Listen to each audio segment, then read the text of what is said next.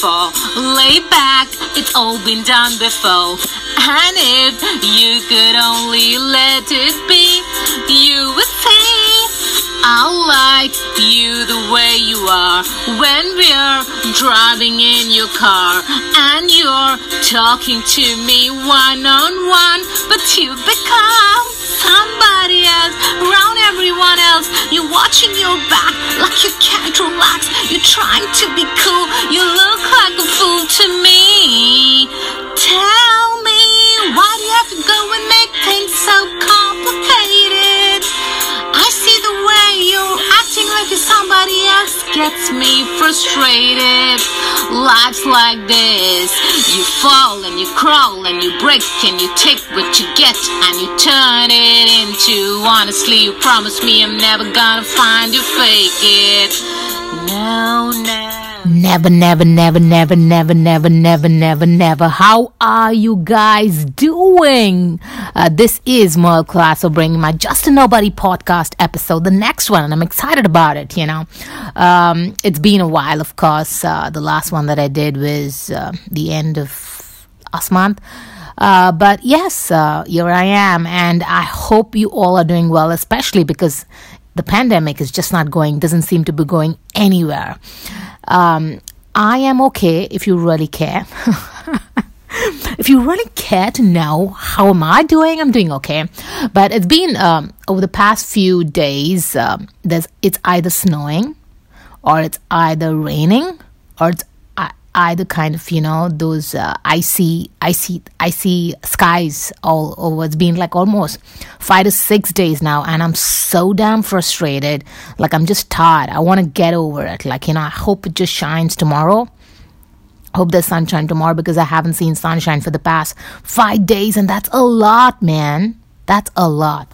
It can really get to your head, you know, when it's always dull and gloomy, and it's always like the skies are always throwing something down, you know. It's either snow, it's either ice, it's either water.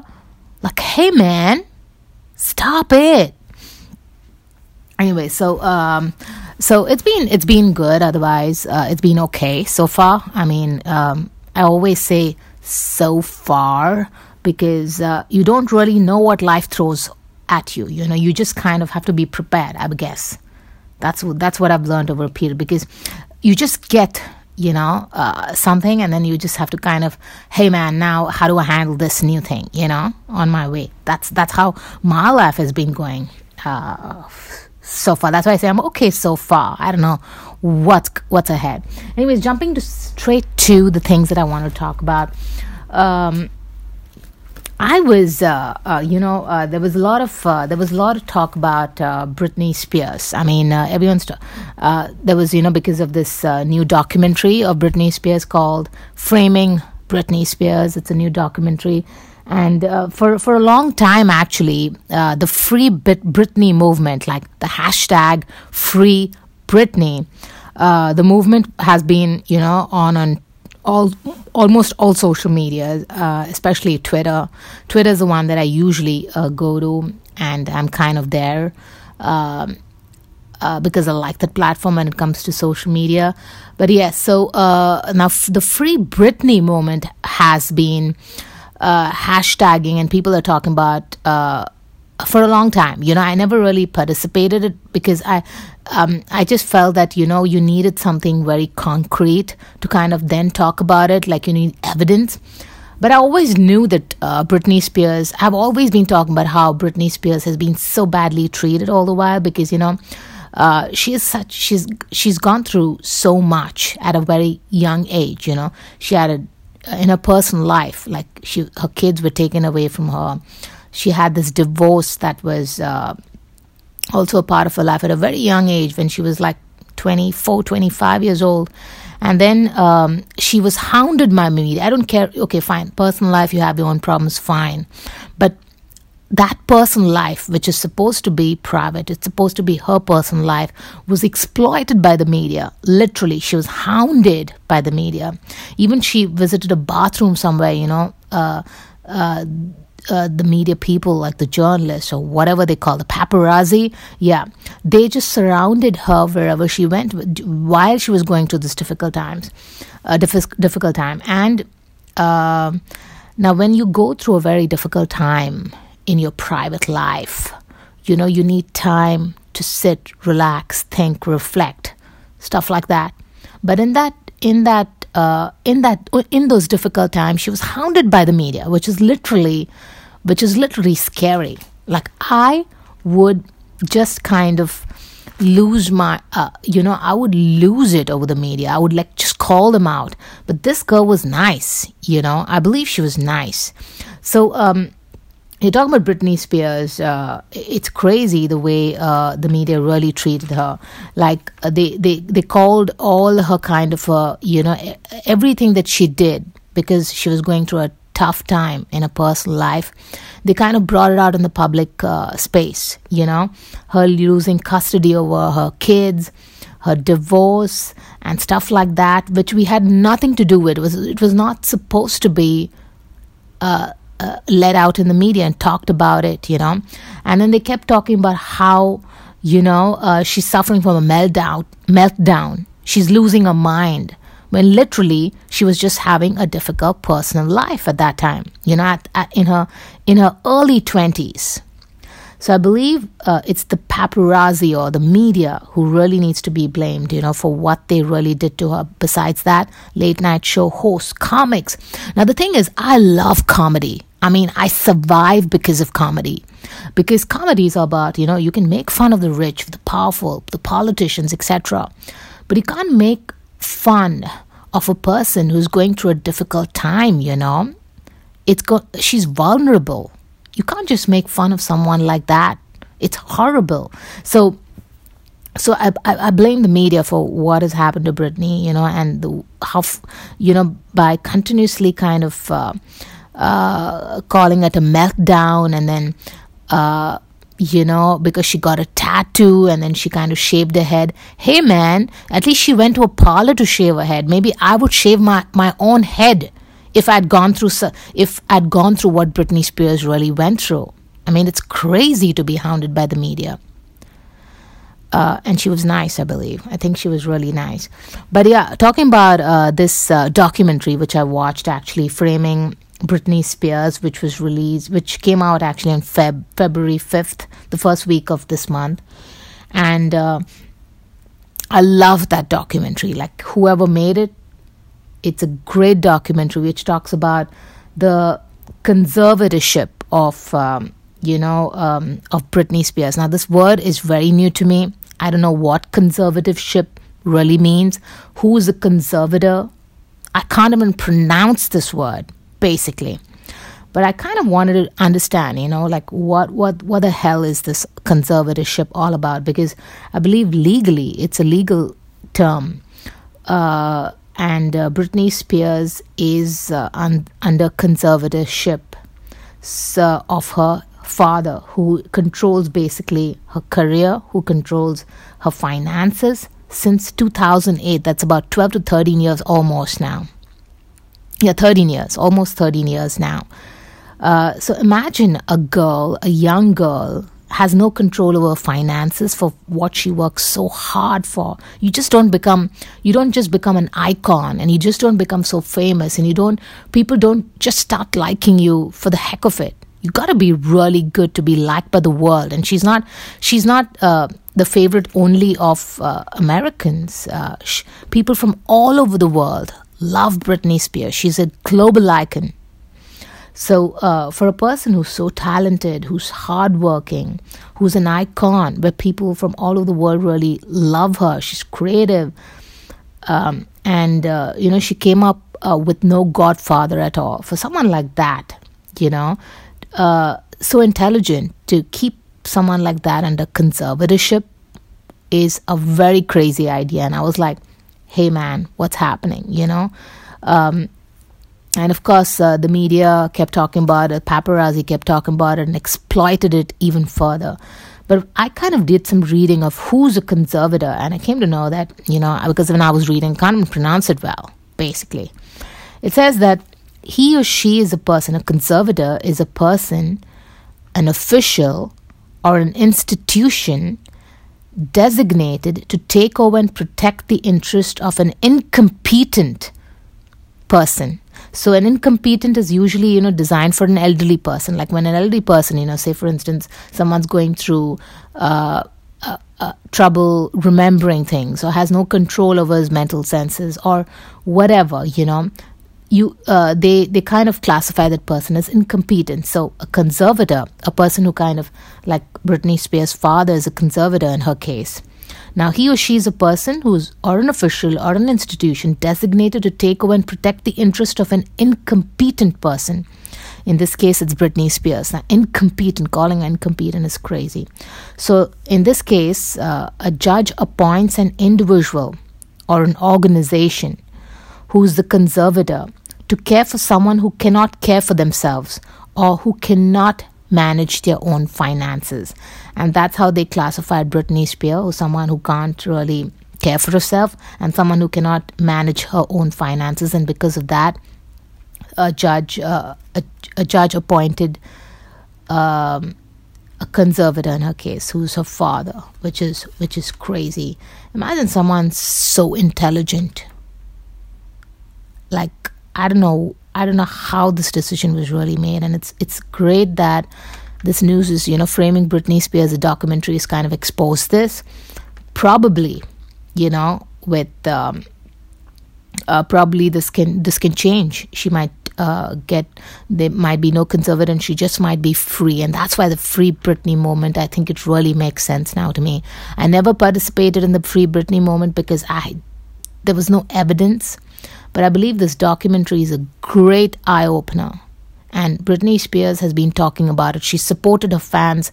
She supported the documentary itself, which goes to show, I believe even her boyfriend, I believe, talked about the documentary and thanked fans, for really supporting Britney. So I believe now I can say with evidence that yes, the Free Britney movement really makes sense. So I just hope, of course now, like if it was not 2008 when she was going through hell, when she was having those difficult times in her personal life, her children were taken away from her, and all the difficult times in 2008. Maybe if that thing had happened today people talk about mental health issues, and they, kind of talk about women in a very different limelight. They look at women issues with a very different lens today. They talk about mental health, whether it's man or women or whatever. So they talk about mental health. But in 2008, it was not mental health. It was meltdown, The word has changed. 10 years back or 15 years back, it was all about meltdowns. And, they call people crazy. They call them losing their minds and stuff like that. But today, they say mental health issues. And things have become, they take these things more seriously. So maybe Britney's, if that had happened today, in 2021, maybe, nothing of that sort. The paparazzi craziness, all of them would have been cancelled by now. Like, for instance, there was this in the documentary they talked about, there was this one journalist, who just said, there's this attribution, there's this soundbite from this journalist who says, who talks about Britney Spears, shaved her head, attacked the paparazzi, her custody battles. Thank you, Britney Spears. Being bad is good for my business. Like literally, that's what he says. Like at that time, 10 years back, 15 years down the line, if someone shaved their head, if they were attacked by if they attacked the paparazzi, like she even hit an umbrella on a journalist's car or something, and she had custody battles of her children, and this guy says, thank you, Britney Spears, being bad is good for my business, that is good for my journalist business or my media business. So that's how crazy the media is. They hounded her and created all the ruckus. I would have really forget hitting, I would just go behind them and stop them. Like, it's so crazy when you're hounded by the media like that. So if you want to check it out, go and check Framing Britney Spears. It's a great documentary, an eye-opener. It reinforces the Free Britney moment. It just shows that, yes, man, that Free Britney movement, the Free Britney hashtag on Twitter, it's actually worth it, you know. And the thing is, I'm not a die-hard fan, you know, of Britney Spears or Lindsay Lohan for all I care. Like, Lindsay Lohan was also there's this soundbite of 2013, I believe, wherein at the late night show of David Letterman, where he was interviewing Lindsay Lohan about checking to rehab. Now, I believe it is not a part of the script, so Lindsay Lohan was actually caught by surprise, you know, and this guy, David Letterman, who people really adore and people love, who I love as well, you know, as a late night show host. But the questions that he asked her, like, it's now kind of circulating, you know, all over the internet. The questions David Letterman asked in 2013, asked Lindsay Lohan, was crazy about her rehab. Like, you call a guest on your show to talk about their work, to talk about what makes them happy. Like, you know, she says, what makes them happy, what kind of work they're doing, you know, what are they happy with. It's a good time. You call someone as a guest not to insult them, you know. So I just want to play this bit where David Letterman is actually interviewing Lindsay Lohan, and the questions that he asks her, you know, is crazy. It's like I was like totally mind boggled. If I was Lindsay Lohan, probably I would just tell the producers that, hey man, this guy does not know how to talk, and I would leave the show there and there. But this girl was was nice. She just wanted to keep the peace maybe with David Letterman, and she kept telling him that, you know, to be honest, I'm the happiest when I'm working and I'm the healthiest, and we should talk about the good things. But this guy kept nudging her, you know, about her rehab. So I just want to play this bit. You can make your own decision, but it's crazy. It's not that old. It's 2013. Lindsay Lohan is called as a guest on David Letterman's show, and this is what he asked. I'm just playing it right now. Listen to it. Yeah. Now, aren't you supposed to be in rehab now? Do you not watch anything that goes on? I do. The tabloid now? Now here's what May 2nd. I was under the May 2nd. Yes. And how long will you be in rehab? 3 months. How many times have you been in rehab? Several. And how will this time be different? What are they rehabbing, first of all? What is on their list? What are they going to work on when you walk through the door? We didn't discuss this in the pre-interview. No, but it'll be 3 months, and no, I think to be honest, I'm the happiest when I'm working and the healthiest, and I think this is an opportunity for me to, you know, focus on what I love in life, and I don't think it's a bad thing. I think it's a blessing. And do you have addiction problems? Now you sound like Dr. Phil. Yeah, I'm sorry. Is it like alcohol? Do you drink too much? We've discussed this in the past. Oh, did we really? When did we discuss? Well, because I'm the one who's having the blackouts. What is that? I'm just saying. I ought to be in rehab, for the love of God. So now, when you go to the rehab, what do they do?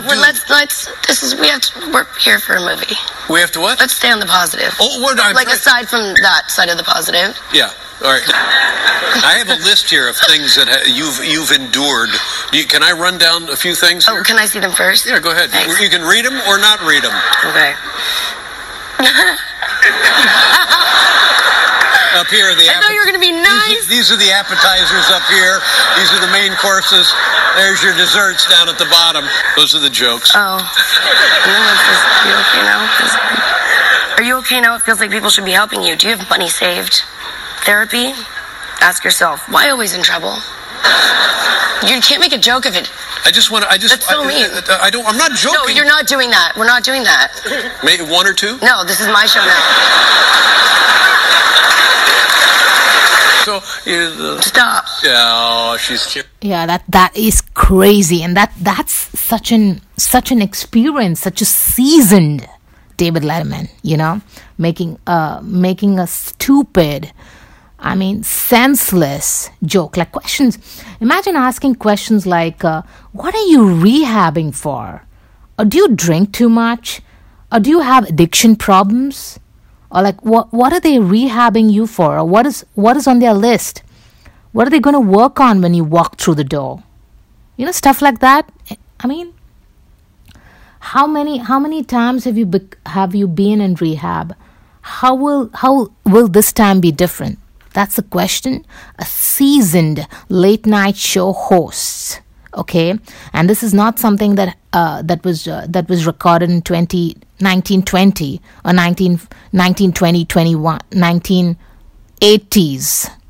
This happened in 2013, where David Letterman someone I think found the video, and he's been called out for asking such insensitive questions. And Lindsay Lohan is someone who's going through a very bad patch for someone to really go into rehab. So you just have to leave those questions. And she's begging, she's literally like nicely saying that, let's not talk about it. I'm not comfortable talking about it. You mean? But this guy kept nudging her.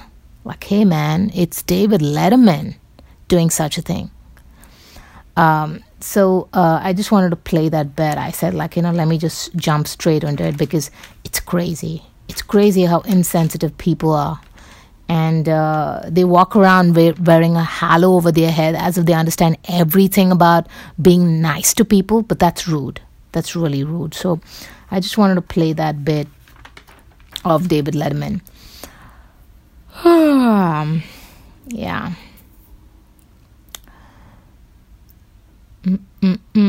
I love Britney. I love Britney Spears' song. She's a pop icon, like literally. And not only of the United States, the world loves her. Very few of these, musicians or these artists become global known figures. Not everyone is a well-known figure. You have public figures, but they could just be local. They could be nationally popular, but a very few of them get an opportunity to be known by the world. And she's one of them. So I just wish her all the best. I hope she just comes out from the conservatorship that we talked about, because it's crazy. It just doesn't make sense. Over a few, I think 2 weekends or something, sometime back, I watched the movie The Dictator. And it is Sacha Baron Cohen is the lead actor in The Dictator. The thing is, I've watched Borat. Now, Borat is Sacha Baron Cohen is the lead actor, and I didn't like Borat 1 or Borat 2. But I would really recommend. I'm sure many of them loved it, because I believe those are hit series. Like both the movies really did well. But I didn't like the Borat. But I would really recommend The Dictator. One of the best movies. The political satire at its best. Now, The Dictator is basically about a political dictator of a North African place called Wadiya. I never heard of Wadiya before that. I know Africa, but I didn't know there was a place called Wadiya in North Africa. So Sacha, he basically plays the dictator of that town in North Africa, the Wadiya. Now, there are great scenes, there are great scenes in this movie, where he's kind of, he's running a race, 100 meters race with competitors, with other people, about 5 to 6 of them. So this guy, he shoots the pistol, he fires the pistol to start the race. Usually it's not done by people who are running the race, right? It's done by somebody else standing at the side. But this guy, he starts the race by firing the pistol, and then he shoots all the competitors, in the neighboring race lanes in order to win. So it's great. You must see that. That's one of the scenes that I really loved. And this movie is also an eye-opener. It's, of course, political satire. It's fun. It's comedy. It's crazy. I literally laughed. I peed in my pants, like literally. I mean, not literally. I mean, I like it. It's crazy. It's like, hey man, it's the best thing, best movie that everyone should. I really recommend everyone should watch it, because it also highlights very important issues about how Muslims are stereotyped. No matter who you are, you could be the best person on this planet, but if you're a Muslim, you're stereotyped. There's a scene wherein he and his friend, another Muslim from the Arab world, they take this tourist helicopter ride over the Empire State Building, and there are two Caucasians, right in front of them, sitting in that helicopter. Now, these two are basically talking Arabic, the two, that is Sasha, who's playing the dictator, and his friend. They basically talk in Arabic, and, they're making these exploding gestures. Like, they talk about how, like, they would like to see fireworks over the Statue of Liberty. And they're talking good about the New York City, about the tall buildings, etc. So when these two Caucasians, who are also tourists, sitting in that helicopter, they hear some words. They don't understand, of course, Arabic, but when they hear words like fireworks and Statue of Liberty and 911 and 2012, such words, they just start kind of, wondering whether these two are terrorists. So that's what the movie also highlights, how they're stereotyping Muslims. And there's a lot in the movie. Like, I love the last speech that Sasha makes in the movie, where he talks about democracy. It's a great speech. Of course, democracy is not perfect. We keep saying, democracy is flawed. She's not perfect. But at the same time, I think it's the only form of government, or the only form of government that really works. You can't be a dictator and really, it's against human rights, So the movie's name is The Dictator, but he also changes towards the end, and Sasha is playing the dictator. So towards the end, he makes this last speech where he changes his mind and plans to hold an election in that North African country called Wadia, or region called Wadia. So I just wanted to play that speech that he makes, because it really is relevant. Now, of course, this movie is comedy, but it makes a lot of sense. There are some very important takeaways from this movie that is worth listening to. So I just want to play the last bit of this movie. Let's play it. The Dictator. Sasha. It's about 2 minutes long. Here it is. This Constitution is nothing but a license for oil companies. I love that accent, It's really funny. Of course, I don't think any Arabic person really talks like that. Or the African person, or any person from Wadia really talks like that. But I love, of course it's satire, and it's fine, if you have to kind of make fun of it. Just listen to it. Yeah, just play it. Continue. Some foreign interest to destroy my beloved Wadia. Wadia will remain a dictatorship.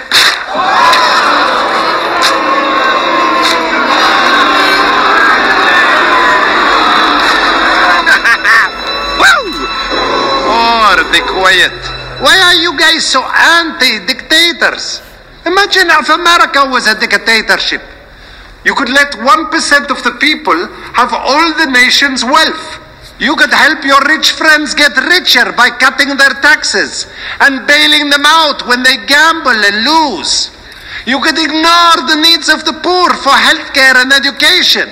Your media would appear free, but would secretly be controlled by one person and his family. You could wiretap phones.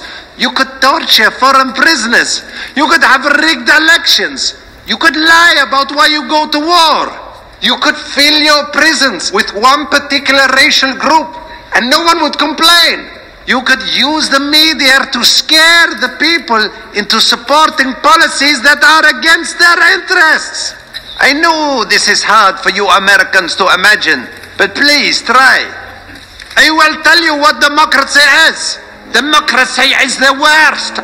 Endless talking and listening to every stupid opinion, and everybody's vote counts, no matter how crippled or black or female they are. Democracy.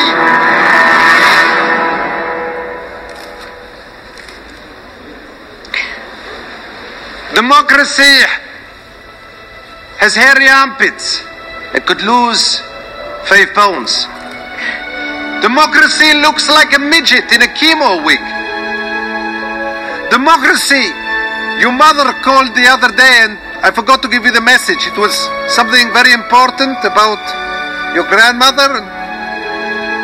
Democracy kisses you because she wants to, not because her father is in the next room chained to a radiator with electrodes attached to his nipples.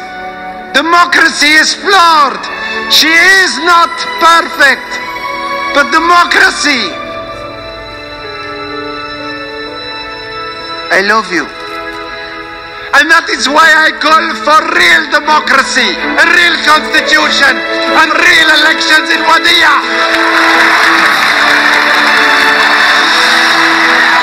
Okay, that's all about that scene. I love that scene. You know, it's such an eye-opener. Of course, we talk about democracy being the best thing. You know, you get to vote for your government, but at the same time, you have the top 1%, you know, of rich people.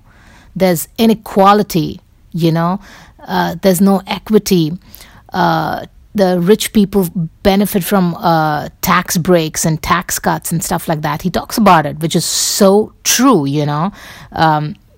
But at the same time, I think it's the only thing that we have. It's the best thing that we have. And we just need to kind of work it out to make it work for all of us, I believe. So I love that scene from The Dictator. Funny movie, really funny. Like you can really go crazy listening to, watching the movie. But at the same time, it's like, hey man, there are some things that you can learn from it as well. And Sacha Baron Cohen, great actor. I mean, imagine a British, you know, he's British, and he plays this funny Arabic guy, you know. I mean, really fantastic. I just love that. Just love that of his. All right, so you know, everybody's. I just came across this 15-minute city. You know, I've always been a city girl. I lived in a city. I was born, raised. I always lived in a city. I love city life better than I can't live in the countryside. No, that's something I can't really do. I don't think I can ever do it because I like the hustle and bustle of a city. So I just came across this concept that Paris, I believe, is planning to. It's an idea that Paris is kind of trying to implement, of the 15-minute city idea. Now, this idea says that Paris, actually, the mayor of Paris had initiated this idea, which says that it wants to make a 15-minute city in a sense that it will give residents everything that they need within a few minutes of their front doors. So making it a city of proximities. So a city of proximities that is for 6 basic functions as living, working, restaurants, parks, hospitals, cultural venues. So that's what the mayor of Paris wants to really do. It's going to be called the 15-minute city, the city of proximities, where everything that you need will just be a few minutes away. So you don't have to travel.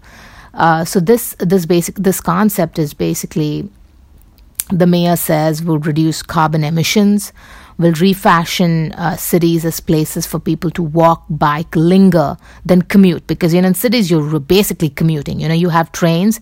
You spend an hour and a half just traveling to work one way and an hour and a half coming back. So it's about 3 hours every day. You're just kind of traveling to work and coming back, you know. So that's going to reduce with this 15-minute city idea, which will have, you know, as I said, living, working, restaurants, park, hospital, cultural venues, everything nearby. So it'll slower the way of life, where the city life is really fast, and it'll reduce traveling to a whole new extent. Now, of of course, everyone's talking about climate change. Of course, everyone's talking about global warming and how, the Paris Agreement with the UN, which has a framework convention on climate change, which is with the goal of, reducing, that is, to limit global warming to below 2 degrees Celsius, or preferably 1.5 degrees centigrade, because it is continuously, the Earth is getting warmer. And so this Paris Agreement, I believe the United States unsigned, or kind of got out of this Paris Agreement, and many, I believe, people, supported the unsigning or getting out of this Paris Agreement because they thought that because it's called the Paris Agreement, it only applies to citizens of France or citizens in Paris, which is so crazy. Like, I actually laughed when I heard about this kind of misinterpretation of something. Now, this agreement, the Paris Agreement with the UN, which is a framework convention on climate change, is basically called the Paris Agreement because it was signed in Paris. It's not because it only applies, or it's only for people of Paris or people of France. It's for the world. 197 countries have signed this, and I believe US has rejoined the agreement. Of course, they were out of it for a year or whatever, but they've rejoined the agreement, which is great. So, I wanted to kind of understand. Of course, we're talking about limiting global warming to below 2 degrees Celsius, or preferably 1.5 degrees centigrade.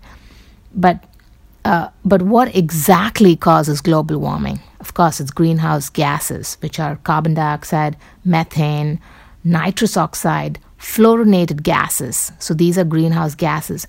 But the good thing about greenhouse gases is it's because of greenhouse gases like carbon dioxide, methane, nitrous oxide, fluorinated gases that Earth has become livable, Otherwise, like for instance,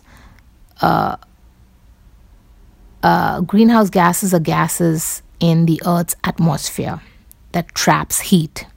Now, because of these greenhouse gases, they trap heat, like carbon dioxide, CO2. It traps heat. And because these greenhouse gases trap heat, the Earth is warm. And because the Earth gets warm, it's livable. It's not icy cold. It's not ice cold like moon. I like the moon.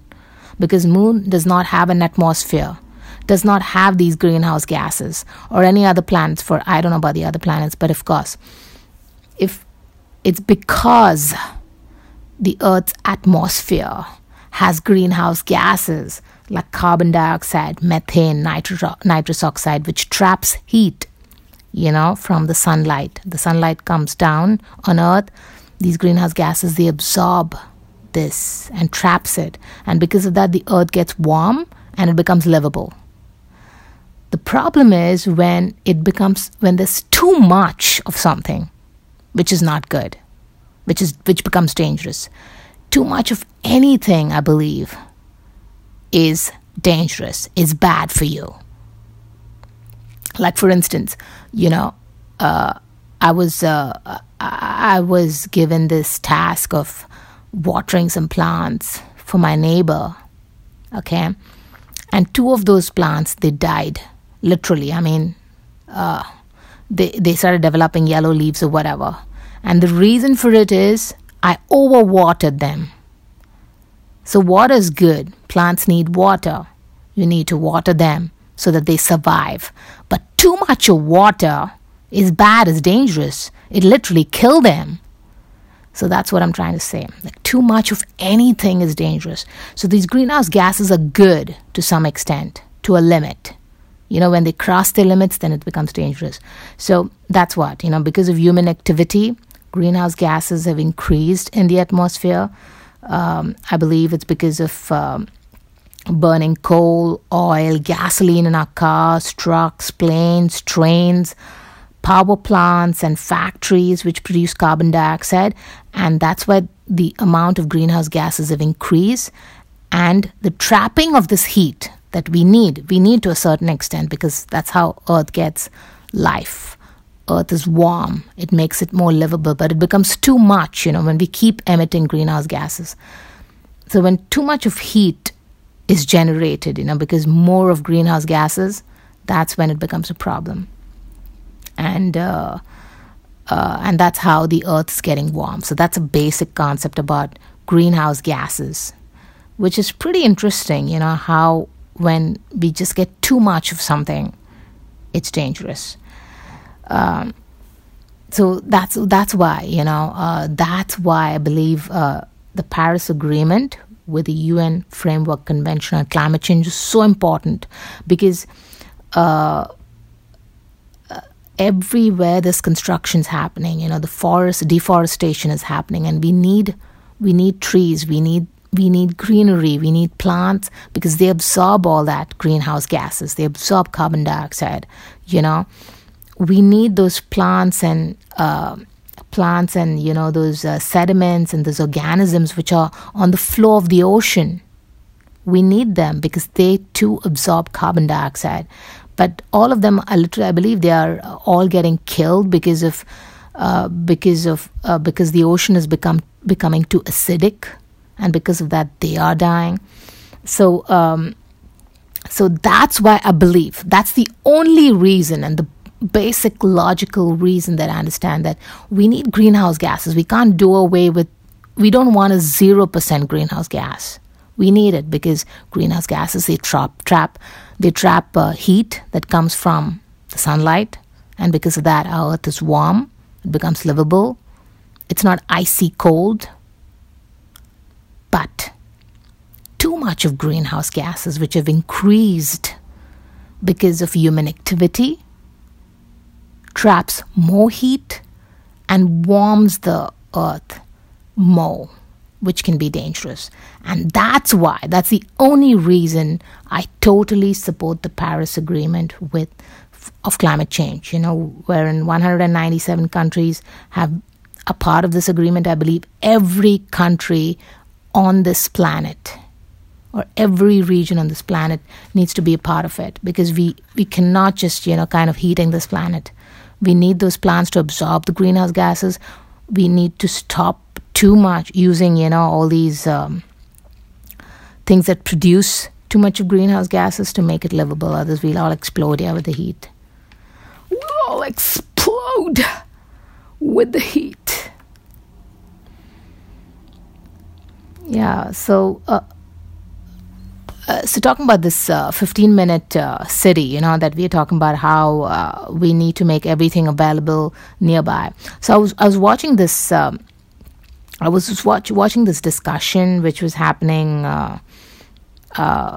which was called the Future of Cities Summit. It was an online virtual kind of discussion, and between people, where they were talking about this 15-minute city idea. And this professor of urban and environmental policy and planning at Tufts University, Canada, Julian Aguiman, I love the way he explained that how 15 minutes, before we kind of jump into a 15-minute city idea and kind of implement it, we need to take care of a few things, because cities are, he explains his concept. He says that cities have become a place where people invest in and not live in. That is kind of increased segregation. If you have money, you can live in the city. If you're not rich, you're going to live in the outskirts of the city, and you have to travel into the city to work. So segregation, So if you talk about 15-minute city, the idea, it will increase segregation. The Mr. Julian Aguiman says it's not sustainable. It's not sustainable because, there'll be inequity and social injustice because of that, where the rich get to live in the 15-minute city rule, and everyone who's poor, who can't afford it, they just get left out. So he's not saying, hey, don't do this 15-minute city idea, but I liked his thinking.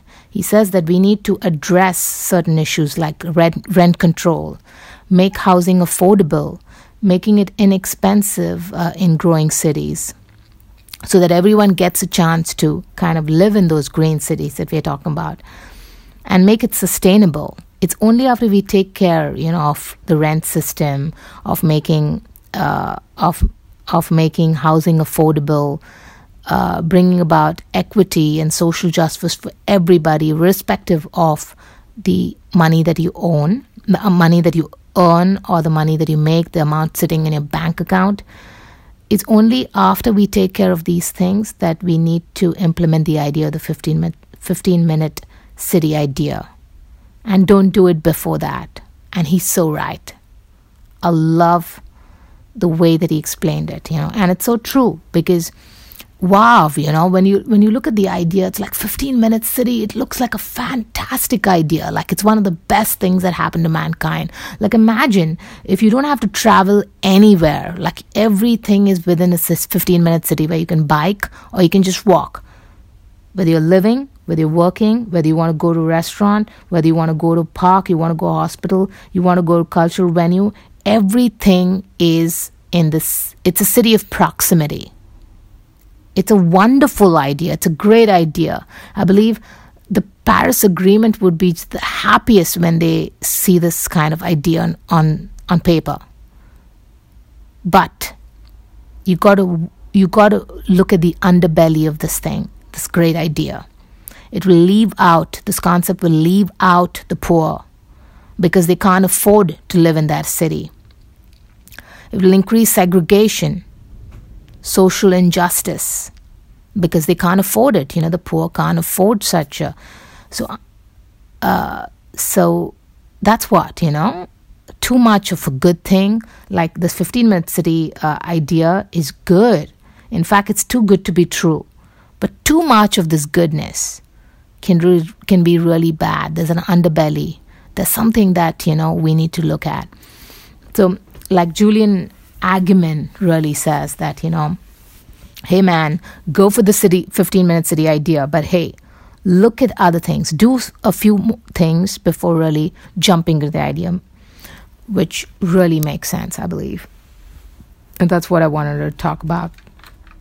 I love the concept, 15-minute city. Man, you're not traveling 3 hours per day to reach your destination, to reach your workplace or go to any place. Everything is within the reach, which is so fantastic, man. I would love to have that.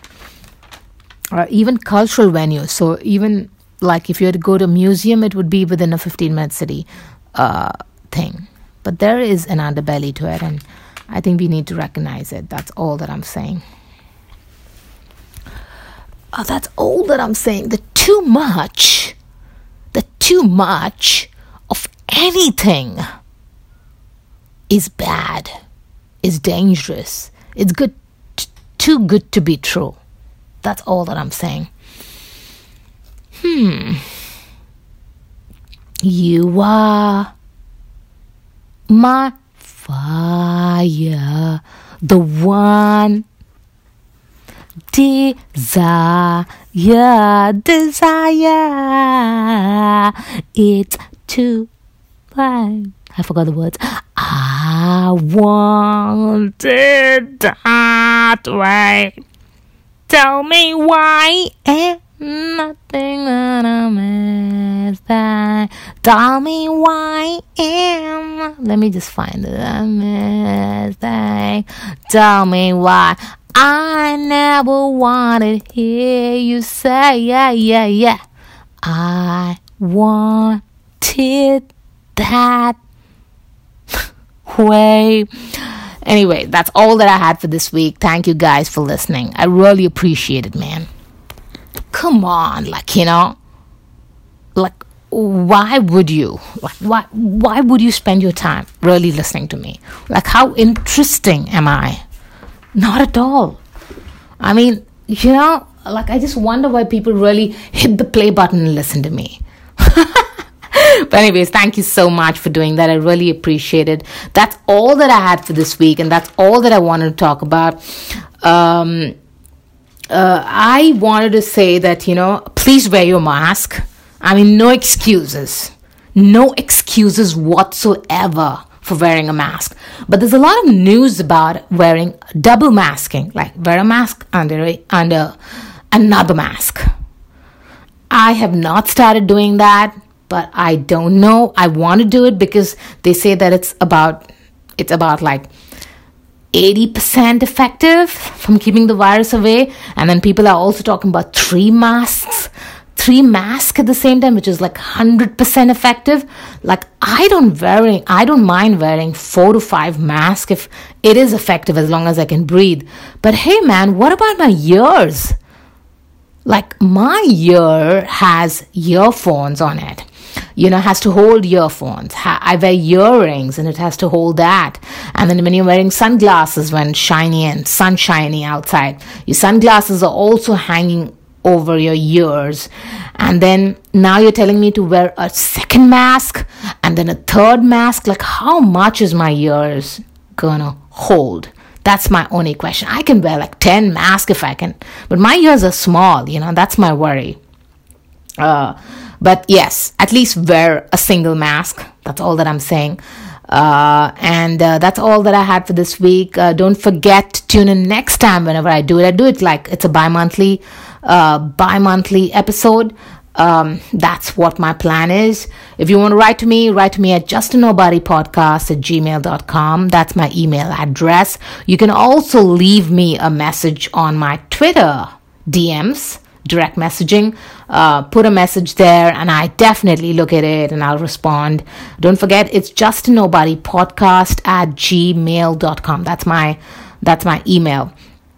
That's all that I had for this week, guys. Thank you so much for listening. I don't know why you do it, but hey man, thank you so much for listening.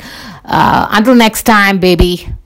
No, wait one sec. I want to play, now since we talk about Britney Spears, I want to end this episode with a little Britney Spears so that it sounds a little like, and then I'll say bye on the other side after we come back. Listen to it. Britney Spears with Oops, I Did It Again.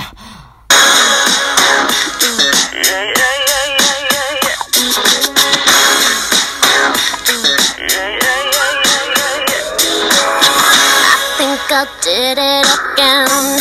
I made you believe we're more than just friends.